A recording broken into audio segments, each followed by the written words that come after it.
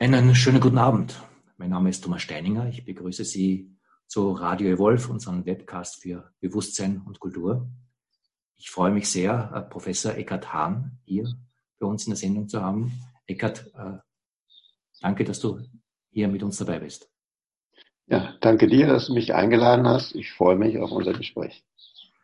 Wenn ich ein paar Worte zu dir sagen darf, Eckhard Hahn, einer der Pioniere des ökologischen Städtebaus, nicht nur in Deutschland, sondern weltweit.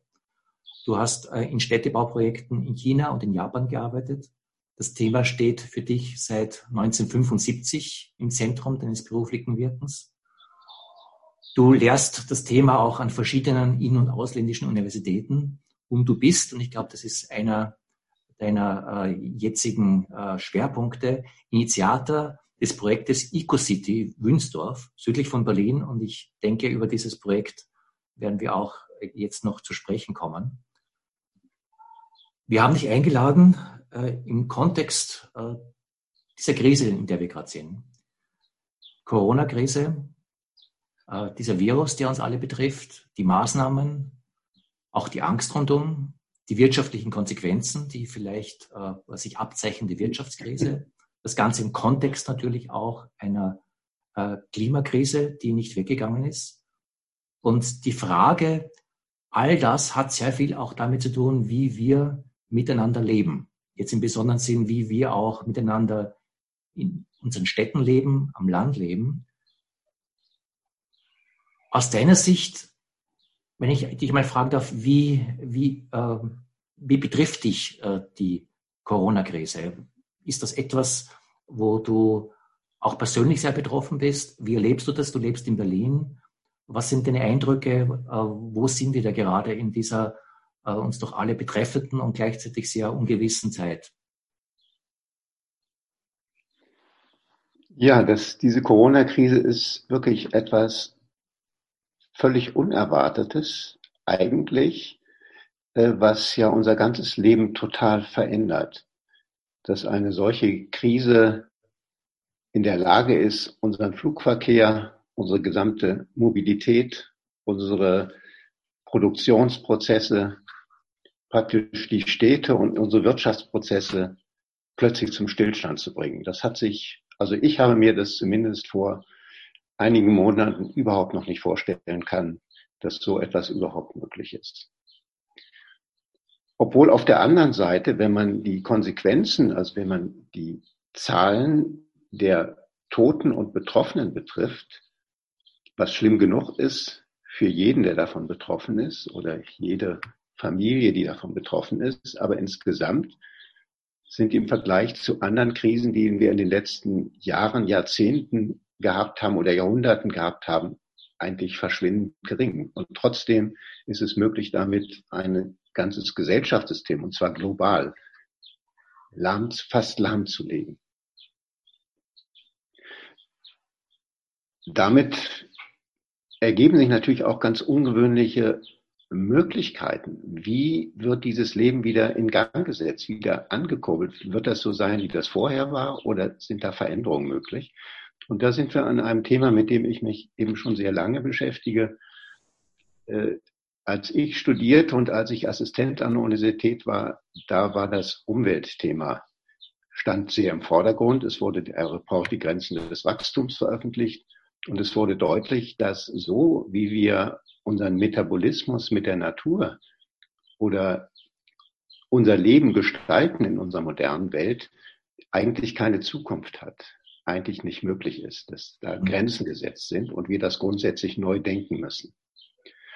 Und seitdem beschäftigt mich dieses Thema. Und letztendlich ist die Corona-Krise ja auch eine Umweltkrise. Aber nie hat eine Umweltkrise so sehr ein gesellschaftliches System lahmlegen können, wie gerade diese Corona-Krise. Das ist also auf der einen Seite sehr dramatisch, auf der anderen Seite auch, wir haben das kürzlich mal auf einer Konferenz ein Kairos-Moment genannt. Das heißt, eine Situation, wo wir die Chance haben, die Möglichkeit haben oder auch gefordert sind, die Art, wie wir leben und wie wir unseren Metabolismus, unsere Beziehung zur Natur neu regeln müssen.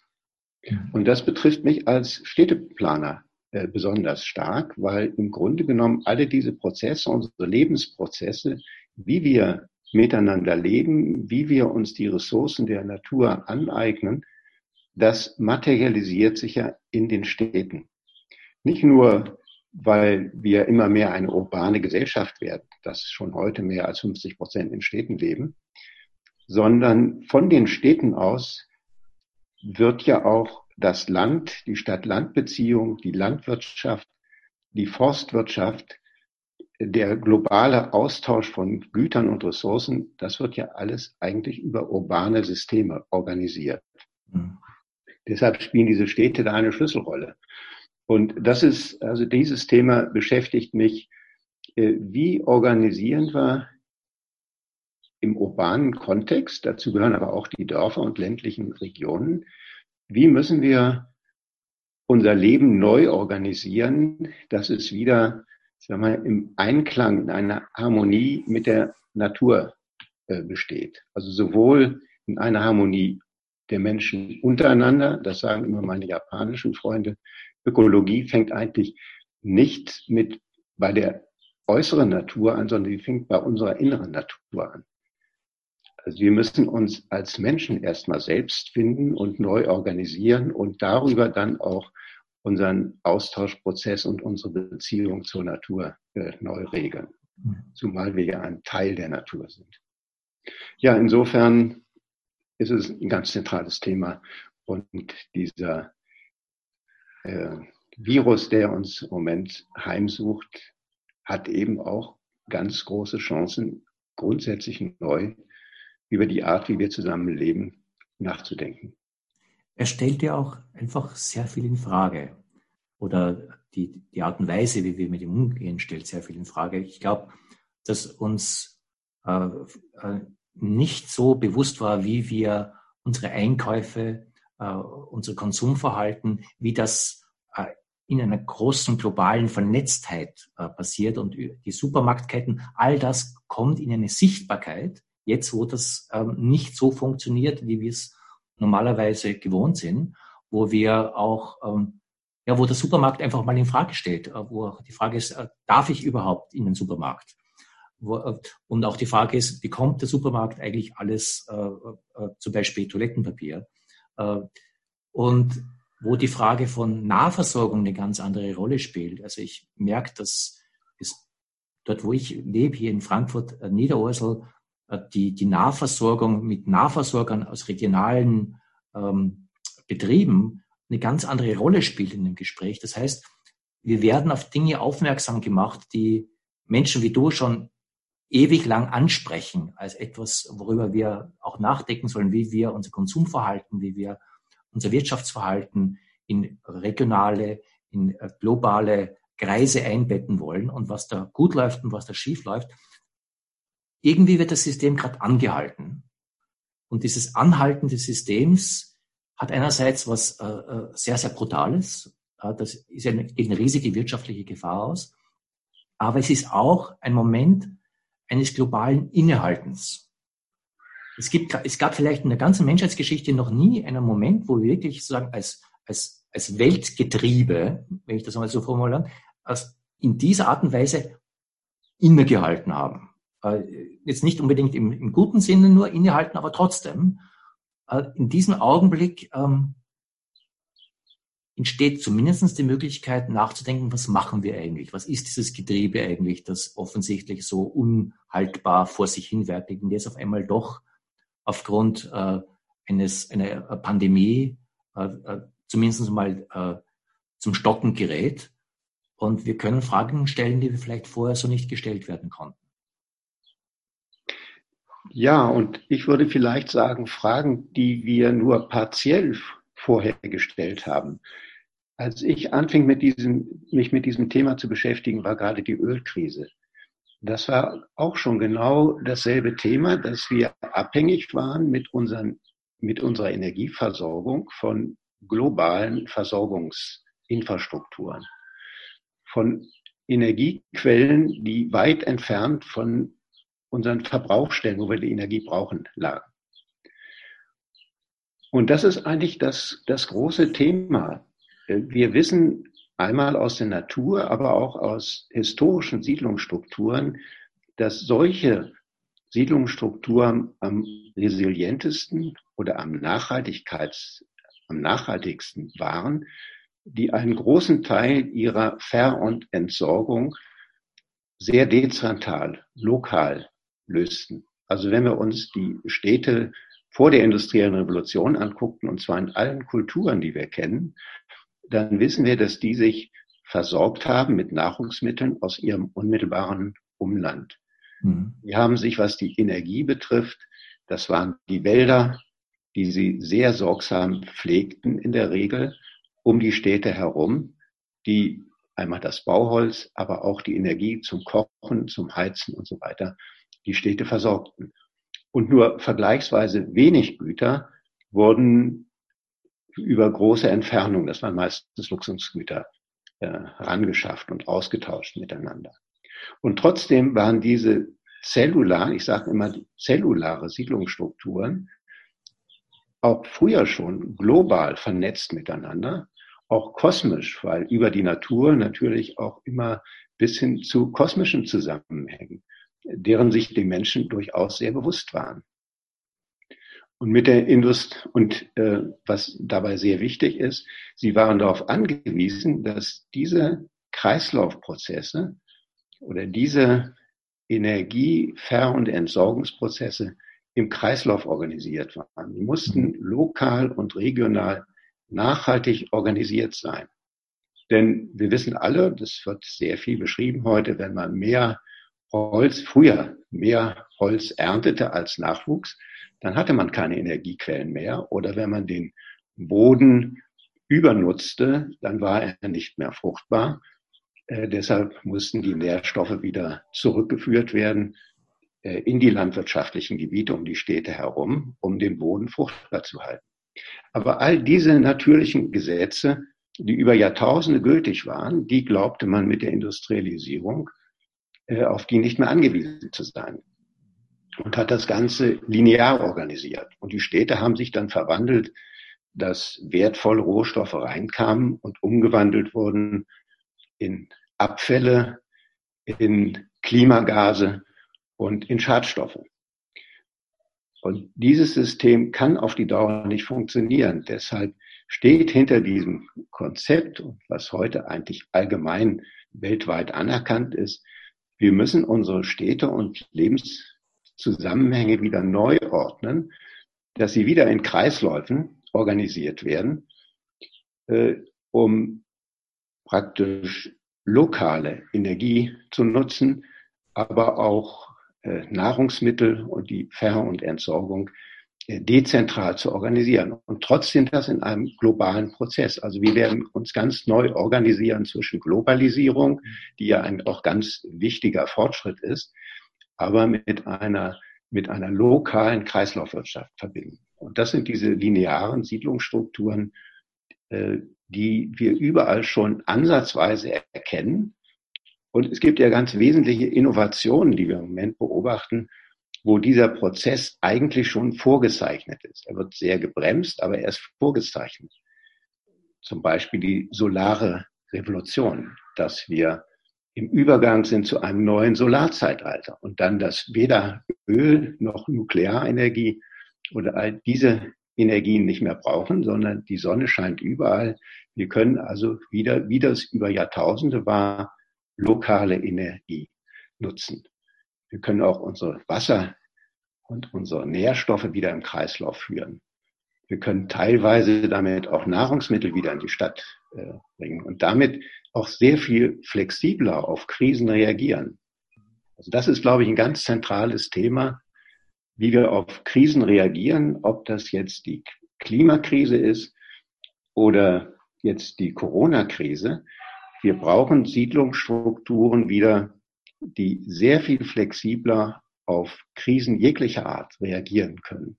Denn wir stehen jetzt am Anfang von immer neuen Krisen, mit denen wir zu tun haben werden.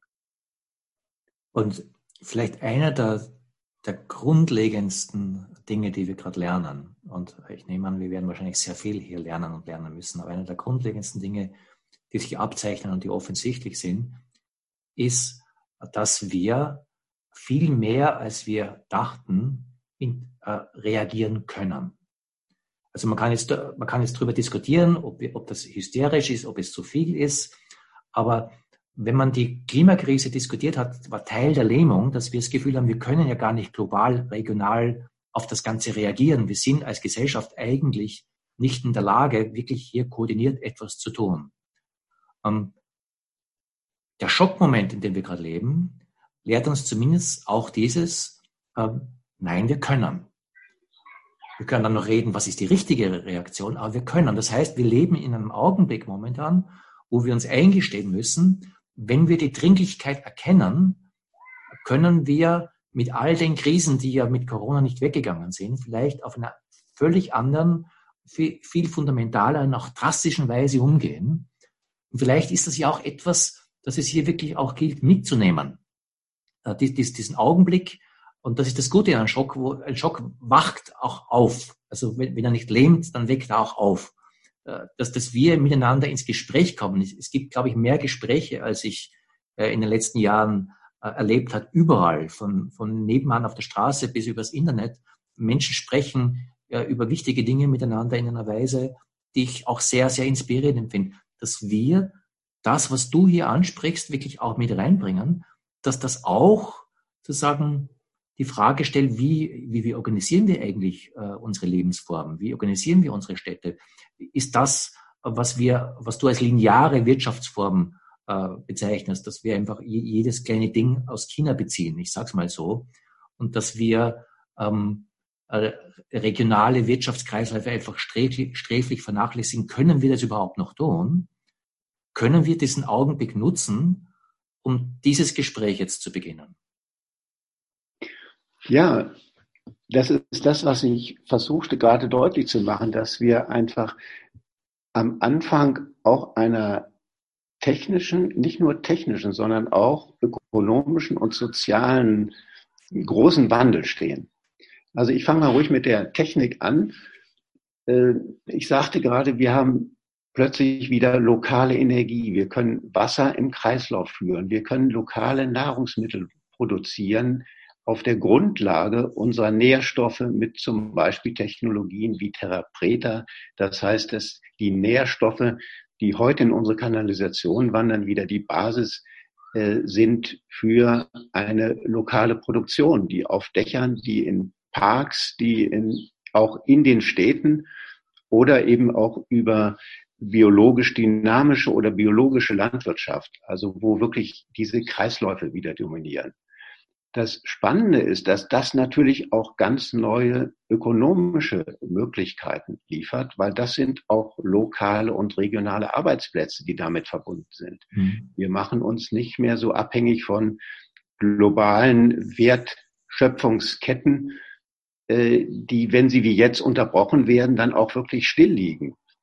Wenn wir das dezentraler organisieren, dann müssten wir die Wirtschaft nicht so zu einem Stillstand bringen, wie das im Moment der Fall ist, sondern lokal und regional könnten Wirtschaftsprozesse durchaus weitergeführt werden. Aber das verändert genauso unser soziales Zusammenleben, weil solche Strukturen sind viel stärker wieder auf Nachbarschaftshilfe angewiesen. Also wenn wir jetzt Corona, im Moment findet das alles in großen Krankenhäusern statt, aber wir brauchen natürlich, was sich ansatzweise ja auch schon stattfindet und zu beobachten ist, viel mehr Nachbarschaftshilfe, was Kinderbetreuung, was Krankenbetreuung, was Altenbetreuung betrifft. Und wir erleben schon heute, schon vor der Corona-Krise, fing es ja an, dass viele Start-ups begonnen haben, so etwas viel dezentraler auf Quartiersebene zu organisieren mit dem Fahrrad, gerade in einer Zeit, in der eben das Auto immer mehr in Frage gestellt wird, zumindest in der Dimension, wie das bisher der Fall ist, dass man sehr viel dezentraler und dann auch mit einer anderen Mobilität lösen kann. Und all diese Prozesse, die wir beobachten, die führen eigentlich wieder zu solchen über Jahrtausend bewährten zellularen Strukturen, aber auf einem ganz neuen Wissenschaft, technologischen und sozialen und auch ökonomischen Niveau. Also da ist etwas schon im Gang, was bisher sehr mühsam sich entwickelt hat und möglicherweise durch so eine Krise, wie wir sie im Moment haben, einen großen Schub auch bekommen kann, weil diese Entwicklung eigentlich auf der Hand liegt und wir sie überall beobachten. Also ich selber bin sehr stark in Japan in solche Prozesse involviert, wo das auch sehr dezentral, in sehr wenigen Prozessen und Projekten im Moment stattfindet. Aber so eine Corona-Krise ist natürlich eine Chance, hier auch ganz neue Entwicklungsschübe in Gang zu setzen.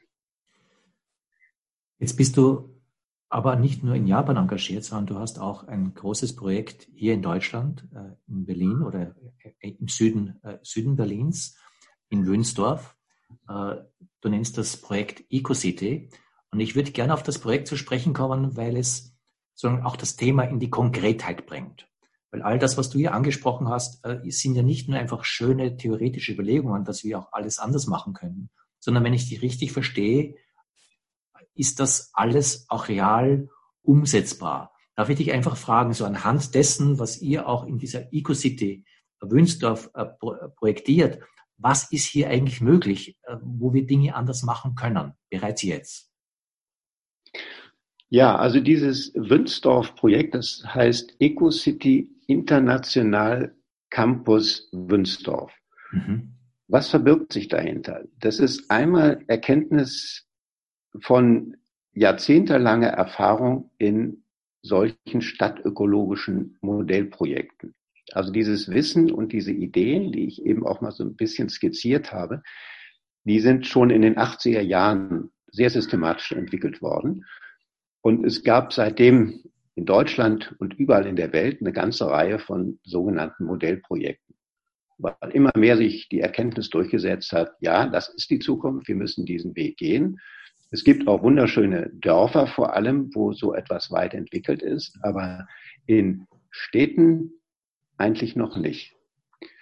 Und wir haben die Erfahrung gemacht bei diesen Modellprojekten, da gibt es wunderschöne Ideen, die Konzepte sind toll. In dem Moment, wo es an die Realisierung geht, stößt es an rechtliche Grenzen. Dann gibt es immer einen Teil der Bevölkerung, der mitmacht. Andere sind skeptisch. Dann gibt es niemanden, der wirklich das Risiko übernehmen will, sodass zum Schluss, wenn dann so ein Projekt realisiert worden ist, vergleichsweise wenig von den ursprünglichen Ideen wiederzufinden ist. Deshalb wollen wir in Wünsdorf einen großen Schritt weitergehen. Wir wollen eine ökologische Modell- und Laborstadt bauen und Ausbildungsstadt. Das heißt, eine ökologische Modellstadt, die gleichzeitig Ausbildungsstadt ist, aber systematisch als ein Labor konzipiert ist, in dem alle diese Zusammenhänge, einmal diese verschiedenen Vernetzung der verschiedenen technischen Systeme, diese aber vernetzt mit einer neuen Ökonomie und neuen Lebensstilen und sozialen Strukturen, dass dieses hier richtig systematisch entwickelt und erforscht werden kann im Zusammenhang mit Ausbildung. Denn wir haben auch das Problem heute, es gibt kaum Hochschulen oder eigentlich fast keine, wo das systematisch gelehrt wird. Oder wenn, dann nur sehr theoretisch. Deshalb haben wir auch in den Verwaltungen keine, die mit diesen vernetzten Systemen umgehen können. Wir haben in der Wirtschaft keine, die damit umgehen können. Daran scheitert das im Moment. Und deshalb wollen wir mit Wünsdorf wie gesagt, eine Modell-, Labor- und Ausbildungsstadt machen. Also wo in der Endausbaustufe bis zu 10.000 Auszubildende sein können, die dann auch ganz anders ausgebildet werden. Also die lernen, wir kennen ja dieses bewährte deutsche duale System, das heißt, sie lernen theoretisch und sie lernen das praktisch, indem sie am Bau dieser Ecocity und vor allem am Betrieb einer solchen Zukunftsstadt beteiligt werden. Aber dann kommt, deshalb sagen wir triale Ausbildung, die dritte Komponente dazu, dass sie diese neuen ökologischen Lebenszusammenhänge in ihrer täglichen Lebenspraxis wirklich erfahren können und da 3 bis 5 Jahre während ihrer Ausbildung dieses richtig erleben können. Also nicht nur in einem Hörsaal so etwas lernen oder dann vielleicht ein Praktikum machen, sondern dass sie richtig über mehrere Jahre am Entstehen und am Betreiben einer solchen Ökostadt mit ihr und im täglichen Leben dieses erfahren können. Das ist etwas, was neu ist und was, glaube ich, für dieses Thema ganz wichtig ist. Darf ich einfach fragen, wenn ich in diese Ökostadt gehe, die es jetzt noch nicht gibt, aber wenn ich in diese gehe, Wünsdorf, südlich von Berlin, wann immer das sein wird, wann immer sie da sein wird, was sehe ich dort? Was macht diese Ökostadt zur Ökostadt? Ja, also diese Ökostadt, die versorgt sich zu 100% mit eigener lokal produzierter Energie. Die kommt aus der Sonne, die kommt aus den lokalen Biomasse-Kreisläufen, die kommt aus der Erde, aber sie versorgt sich eben selbst mit lokaler Energie. Das Zentrum dieser Stadt, das sind also Stadtquartiere, die um einen zentralen Park herum gegliedert sind. Und diese zentrale Grünfläche hat eine Vielfalt von Funktionen, von ökologischen Funktionen. Einmal ist es ein ganz attraktiver Aufenthaltsraum, aber es ist ein produktiver Aufenthaltsraum. Das heißt, in diesem zentralen Park wird eine hochintensive Gartenbau betrieben und Nahrungsproduktion. Also wir haben in dieser etwa 100 Hektar groß ist die Stadt und da haben wir 35 Hektar Gartenland. Und die kann diese Stadt zu 80% mit Gemüse, mit Obst, mit Kräutern, also mit vegetarischen Nahrungsmitteln versorgen. Aber diese grüne Mitte hat auch eine ganz wichtige Funktion in dem ganzen Wasserkreislauf, weil das gesamte Regenwasser wird in diesem zentralen Park, und da sind Gewässer drin, wird dort gesammelt, wird gereinigt, wird wieder genutzt. Und diese zentrale Mitte hat auch eine wichtige Mobilitätsfunktion, weil alle Quartiere über sehr schön gestaltete, mit hoher Aufenthaltsqualität Fahrradwege und Fußwege miteinander verbunden werden, sodass ich innerhalb dieser Stadt, wo ja dann letztendlich 10.000 Einwohner leben, keine Autos brauche. Natürlich spielen Autos eine große Rolle, was Lastenverkehr, auch was Individualverkehr, was Menschen betrifft, was öffentlichen Nahverkehr betrifft. Aber das wird dann organisiert über eine Mobilitätszentrale am Rande dieser Stadt, sodass innerhalb dieser Stadt wir den Verkehr gewaltig reduzieren können. Und das betrifft sowohl den Personenverkehr, es betrifft aber auch den Güterverkehr, weil wir sehr viele Güter eben selber in dieser Stadt produzieren. Die müssen nicht importiert werden. Und Import heißt ja auch immer verbunden mit viel Verkehr.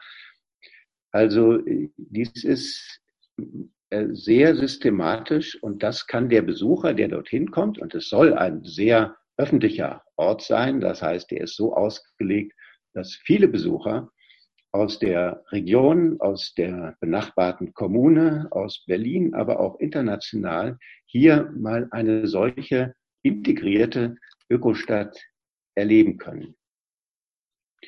Und ich würde dann noch eins, weil zu einer solchen Ökostadt gehört ja auch ein neues städtebauliches Element, was wir nach allem, was wir heute wissen, in so einer Ökostadt brauchen. Wir nennen das Ökostation, weil diese ganzen miteinander vernetzten lokalen Ver- und Entsorgungssysteme, die werden in einer Örtlichkeit, in einem Gebäude zusammengeführt. Und das muss auch erlebbar sein. Wir nennen diesen Ort Ökostation, dort wird das Wasser, das Abwasser, das ist die Energiezentrale, da wird aus dem Abwasser Terrapreta produziert und dieses Terrapreta geht direkt in die Gewächshäuser, die angeschlossen sind, wo dann die Nahrungsmittel produziert werden. Und das CO2, was bei der Produktion der Holzkohle, die für Terrapreta erforderlich ist, das CO2 wird als Dünger dann auch gleich genutzt in den Gewächshäusern und geht gar nicht erst in die Atmosphäre, sodass eigentlich alles produktiv genutzt wird und die Abfälle nur auf ein absolutes Minimum reduziert werden. Auch in dieser Ökostation werden dann Cradle-to-Cradle-Labors und Werkstätten sein, um alte Produkte wieder aufzuarbeiten, sie umzunutzen, wieder zu nutzen. Also all diese Prozesse. Und da ist dann auch ein großer Markt, wo die Produkte, die dort angebaut werden, auch vermarktet werden für Nachbarn oder für Besucher. Also diese Ökostation hat zwei ganz wichtige Funktionen. Einmal diese technische, die Vernetzung der verschiedenen Systeme und das alles in Kreisläufen neu zu organisieren. Sie hat aber auch eine ganz wichtige soziale Funktion, weil dieses muss erlebbar werden. Die Menschen, die jetzt wieder mit Kreisläufen zu tun haben, das muss ihnen nahegebracht werden. Das ist also ein ein Demonstrations-, ein Erlebnisraum, ein Eventraum. Das muss so interessant auch gestaltet werden. Das ist also viel interessanter, als wenn man in ein Museum geht, dass diese eigenen Kreislaufsysteme der Siedlung, in der ich wohne, oder wenn ich als Besucher hinkomme, hier wirklich hochattraktiv gestaltet werden und direkt und indirekt ist es dann auch ein Lern- und Erfahrungsort, nicht, für eine solche neue Kreislaufstadt. Du hast vorher in dem Gespräch, wie wir am Anfang auch über die Aktualität der Krise gesprochen haben, davon gesprochen, dass das auch ein Kairos-Moment ist, den wir gerade erleben. Und einer der Gründe, warum ich dich einladen wollte, gerade jetzt zu dieser Sendung, ist, weil ich denke, dass solche Kairos-Momente sehr bestimmende Momente für unser weiteres Schicksal sind, gemeinsam. Also das sind Momente, in denen sich Zukunft prägt. Einfach, auch das haben wir in dem Gespräch schon angesprochen, weil hier viel sich öffnet, viel Selbstverständlichkeiten nicht mehr selbstverständlich sind, viele Routinen gebrochen sind und weil auf einmal Dinge angedacht werden, die vorher vielleicht so nicht angedacht werden oder zumindest realistischer angedacht werden, weil Dinge, die man vorher für realistisch hält, offensichtlich nicht mehr realistisch sind. Das ist auch der große Vorteil einer Krise, dass Dinge, die man als realistisch annahm, auf einmal offensichtlich nicht so realistisch sind, weil sie in ihre eigenen Widersprüche und in ihre eigene Begrenztheit kommen. Jetzt auf unsere Zeit zu reagieren, ich glaube, es braucht viel und viele Dimensionen. Es braucht vor allem auch die unmittelbare Reaktion des Umgangs mit der Krankheit selber, den Umgang mit den wirtschaftlichen Folgen. Auch wir müssen, glaube ich, seelisch einfach einmal da sein, hier auch einmal Zeit haben, durchzuatmen. Und es geht nicht darum, jetzt von der Krise in einen neuen Aktivismus zu springen. Ich glaube, das wäre ein Riesenfehler. Gleichzeitig, glaube ich, ist es wichtig, und deswegen spreche ich den Kairos noch einmal an, dass es ein Moment ist, in dem sehr viel von uns abhängt, wie wir auf diesen Moment reagieren. Sehr viel, was aus diesem Moment entsteht dadurch, wie wir für diesen Moment da sind. Und insofern finde ich einfach diese Vision, die du hereinbringst, auch mit dieser Konkretheit von Wünsdorf, dass er nicht irgendeine Utopie ist, sondern etwas, das so ein Planungsstadium hat, das real auch schon Umsetzungsmöglichkeiten hat im Süden von Berlin. Hier einfach auch, dass wir uns dessen bewusst werden. Es ist eine Krise, aber es ist auch etwas, was etwas ermöglicht. Und diese Ermöglichung hängt von uns ab, ob wir uns auf diese Möglichkeit einlassen. Und insofern, ohne jetzt in großen Aktivismus reinspringen zu wollen, finde ich es wichtig, dass wir auch den Augenblick nutzen, weil dieses Zeitfenster des Kairos, es wird eine Zeit lang offen sein und es wird sich auch wieder schließen. Und wenn wir uns erlauben, die Augen aufzumachen, dass das vielleicht der Anstoß sein kann, Dinge anders zu machen, ist es jetzt vielleicht auch der Zeitpunkt, das Gespräch anzustoßen, wie diese andere Möglichkeit aussehen kann, aber auch wie sie konkret angegangen werden kann. Meine Frage an dich, ich meine, du hast schon hier sehr viel angegangen. Du hast hier einfach unheimlich ein ganzes Lebenswerk dahinter gesetzt. Für uns andere, ich sag's mal so, ja. Was denkst du, braucht es, um solche Visionen zu verankern, um denen in der Zukunft einen realen Halt zu geben, um denen eine Möglichkeit zu geben? Was braucht es, damit Wünsdorf einfach nicht nur ein Planungsstadium ist, sondern Wünsdorf Wirklichkeit ist im Süden von Berlin? Was braucht es, dass wir diesen Schock auch dazu verwenden, hier andere Zukunften zu eröffnen?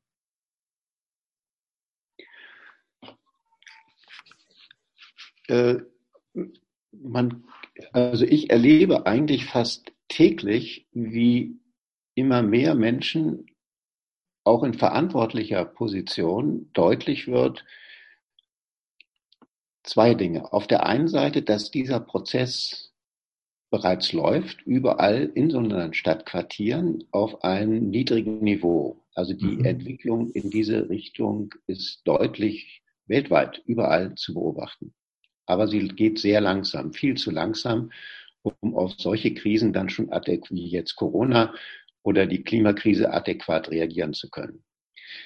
Aber was ich eben auch merke, dass immer mehr Menschen erkennen, dass so ein Projekt wie Wünsdorf und von Wünsdorf soll ein Netzwerk, ein regionales und globales Netzwerk ähnlicher Einrichtungen ausgehen. Das ist also ein Anschub in eine solche Richtung, dass zum Beispiel Hochschulen darauf reagieren. Wir haben jetzt schon eine Kooperation mit der Hochschule für nachhaltige Entwicklung Eberswalde. Wir sind mit vielen anderen Hochschulen im Gespräch, die alle sagen, ja, wir brauchen ein solches Labor und wir haben einen ersten Kooperationsvertrag, wie gesagt, mit Eberswalde. Das heißt, wir sind das Labor für die Hochschule in Eberswalde. Das heißt, die Studenten und die Lehrenden sind integriert in diesen Wünsdorf-Entwicklungsprozess und auch die schrittweise Realisierung, von der wir hoffen, ausgehen zu können, dass es auch stattfindet. Und das betrifft auch viele andere Forschungsinstitute, das betrifft zivilgesellschaftliche Organisationen. Da gibt es also sehr viel positives Feedback, dass wir eine solche Laborsituation brauchen. Und die einzige, wo das im Moment systematisch durchdacht worden ist, ist eigentlich Wünsdorf. Und deshalb gibt es also da erstaunlich positive Reaktionen. Ich will ein anderes Beispiel, wo dieser Kairos-Moment vielleicht deutlich wird. Wir haben gerade einen weiteren Vertrag abgeschlossen mit der Deutschen Gesellschaft für Projektmanagement. Das ist ein Dachverband von mehreren tausend deutschen Projektentwicklern, die sagt, dieses Projekt halten die für so wichtig, dass sie sagen, wir wollen mithelfen, an dieses Projekt zu realisieren. Dazu sind wir kaum in der Lage, weil dieses Projektmanagement-Wissen für ein solch komplexes Projekt, das ist natürlich auch ein extrem anspruchsvolles und komplexes Projekt. Mhm. Und da brauchen wir sehr viel fortschrittliches Know-how, auch gerade auf dem Gebiet des Projektmanagements. Und hinter den Projektmanagern steht auch die Wirtschaft und Industrie und stehen viele Politiker. Also wir brauchen, um dieses Projekt realisieren zu können, sehr viel Unterstützung in unterschiedlichsten Bereichen der Gesellschaft. Und sehr spannend ist, dass gerade durch diesen Kairos-Moment, den du gerade angesprochen hast, das scheinen immer mehr zu erkennen und dafür auch Potenzial zur Verfügung stellen zu wollen, was es bisher eigentlich nicht gab. Ich glaube, das hängt viel mit dieser aktuellen Situation zusammen, dass viele an verantwortlicher Stelle eben merken, wir müssen einen größeren Schritt gehen, als das bisher der Fall war. Und in so einem Projekt wie Wunstorf eben so eine Chance sehen und sich dafür verwenden wollen, dass so etwas auch realisiert wird. Ob das gelingt, müssen wir noch abwarten. Die Politik hält sich im Moment noch bedeckt. Aber wir sind eigentlich in diesem Verbund großer Hoffnung, dass das auch gelingen kann. Du hast eine Dimension des Projektes erwähnt, der ich mir vorher gar nicht so bewusst war, obwohl ich es eigentlich wusste. Aber mir ist die Bedeutung jetzt noch einmal klar geworden, dass das als Labor ja auch ein Labor ist von überregionaler, wenn nicht von globaler Bedeutung. Wenn so ein Projekt wie Wunstorf in einer Stadt wie Berlin funktioniert, wenn das funktioniert in Zusammenarbeit mit Universitäten, mit all auch diesen Ausbildungsplätzen, die du hier mit beschreibst, ist das ja auch ein Labor für den Städtebau, das global eine Ausstrahlungskraft haben kann. Das heißt, was du hier planst, hat Riesenkonsequenzen für den Süden von Berlin, hat Konsequenzen für Deutschland, aber es kann auch eine Strahlkraft entwickeln, wie Städtebau überhaupt international angedacht werden kann. Das heißt, so ein Forschungslabor ist in sich auch wieder einer jener Augenblicke, wo dann etwas als realistisch sichtbar wird, was vorher irgendwie nur eine nette Utopie war. Das heißt, wenn das gelingt, gelingt sehr viel auch für andere Formen von Leben in Städten weltweit.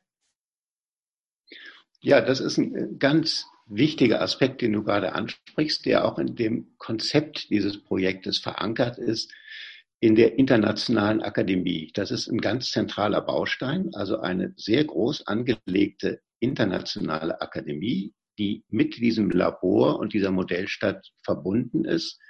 Einmal, um über diese Akademie, ich sag mal, das Wissen der Welt, und es gibt fantastisches Wissen in Afrika, in Südamerika, bei indigenen Völkern, gerade für solche Lösungen, dass das verbunden wird mit diesem Projekt.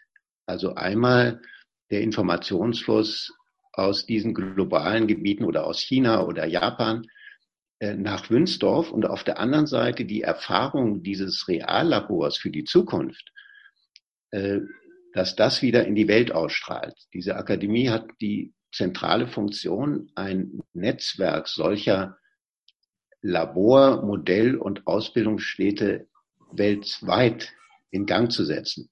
Also dass solche Wunstorf-ähnliche Städte entstehen in Amerika, in Afrika, im Vorderen Orient, in China. Ich war ganz erstaunt, dass unsere Broschüre, es gibt eine Broschüre zu unserem Projekt, die ist inzwischen, ohne dass wir uns darum überhaupt nur gekümmert hätten, längst ins Chinesische übersetzt und grassiert zwischen verschiedenen chinesischen Hochschulen, weil auch die in diesem Konzept einen ganz wichtigen Hebel sehen, um wirklich die Umgestaltung unserer Städte und Siedlungsstrukturen nach solchen zellularen Prinzipien neu zu ordnen. Insofern ist diese internationale Dimension sehr wichtig und ich will aber auch die regionale ansprechen. Also wir sagen, Wunstorf soll eigentlich ein Nukleus sein für eine ökologische Modellregion Berlin-Brandenburg. Also diese zellularen Prinzipien, die hier zwar in Wunstorf scheinbar zumindest auf dem Lande sind, die gelten für die Berliner Quartiere, für die Umgestaltung der Berliner Quartiere, der Dörfer, der Lausitz, der Uckermark, also Regionen, die eher im Moment abgelegen erscheinen, aber über solche Konzepte ganz neue Möglichkeiten haben. Ich will mal sagen, vielleicht ein Aspekt, wie das Projekt überhaupt entstanden ist. Das ist ja entstanden, die Idee während der Flüchtlingskrise, weil die Flüchtlinge kommen ja nach Europa oder Deutschland, weil durch Klimawandel oder Kriege sie aus ihren Heimatregionen verdrängt werden. Dort wird ihnen der Lebensraum, der wird zerstört. Überwiegend, der Hauptfaktor ist das Klima, ist der Klimawandel. Und solche zellularen Strukturen ist ein ganz wichtiger, vielleicht der wichtigste Hebel, um die Migration einzudämmen. Das heißt, Lösungen vor Ort, zellulare Lösungen vor Ort. Wie können wir die Wüste wieder fruchtbar machen und dort Lebensraum schaffen? Das alte Oasenprinzip, was über Jahrtausende bestanden hat und in unserer modernen Zeit völlig aus dem Fokus gelungen ist. Und das können wir mit diesen Zukunftslösungen, also auch den neuen Technologien, neuen ökologischen und sozialen Konzepten, auch in die Wüste, in die betroffenen, klimagefährdeten Regionen. Das sind eigentlich die Lösungen für solche Gebiete. Das ist auch ein wesentlicher Grund, weshalb China an diesen Konzepten sehr interessiert ist. Also das ist sehr vielfältig und wie du das richtig gesagt hast, das hat schon eine globale Dimension, es hat eine regionale Dimension und es hat die lokale, weil auf der lokalen Ebene in diesem Labor all dieses systematisch entwickelt, erprobt werden muss, um dann auch verbreitet werden zu können und überzeugen zu können. Weil wir jetzt auch langsam zum Ende unseres Gesprächs kommen, wollte ich noch einmal sagen, es geht natürlich nicht darum, aus der Krise was Schönes zu machen. Wir sind mitten in einer Krise, es ist ein Schockmoment. Wir wissen auch nicht, wo das alles wirklich hingehen wird. Wir sind noch mitten in der Corona-Krise selber. Die Wirtschaftskrise, die sie mit auslösen wird, kann riesige Herausforderungen an uns stellen. Wir wissen nicht, wie wir sie meistern werden. Es gibt unheimliche Gefahren. Aber, und das ist aus meiner Sicht wichtig, warum es auch wichtig ist, solche Gespräche wie dieses zu führen, Zukunft öffnet sich, wenn wir sie ermöglichen. Dazu müssen wir diesen Augenblick des Schocks für uns alle auch dazu nutzen, um hier vielleicht neue Möglichkeitsräume aufzumachen, indem wir sie ansprechen. Nicht, indem wir jetzt einfach über die schwierigen Ist-Situationen hinausgehen und so tun, als wäre das jetzt der große Sprung in die Zukunft. Nein, ist es nicht. Wir sind in einer Krise. Wir wissen nicht, wie schlimm es noch wird. Aber gleichzeitig, es hängt auch davon ab, welche Perspektive wir setzen, wie diese Krise sich entwickeln wird. Das heißt, solche Perspektiven und vor allem auch die Wirklichkeit, die du einfach als Städteplaner hier schon gesetzt hast, in dem das Ganze ja nicht einfach ein schöner Traum ist, sondern etwas, das geplant ist, das da ist, das möglich ist, wo die Politik schon mitspricht, was einen Modellcharakter haben kann, das braucht es, damit wir aus dieser Krise auch etwas machen können, wo der Schock vielleicht auch ein heilsamer Schock ist. Insofern einmal herzlichen Dank für dieses Gespräch.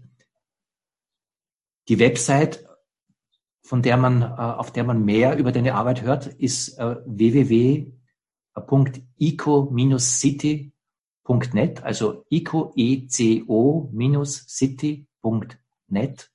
Ich glaube, dort sieht man viel von dem, was ihr macht, auch das, was in Wünsdorf geplant ist. Gibt es sonst noch irgendeine Ressource, die du vielleicht noch nennen möchtest, wenn Leute das interessiert, was du machst?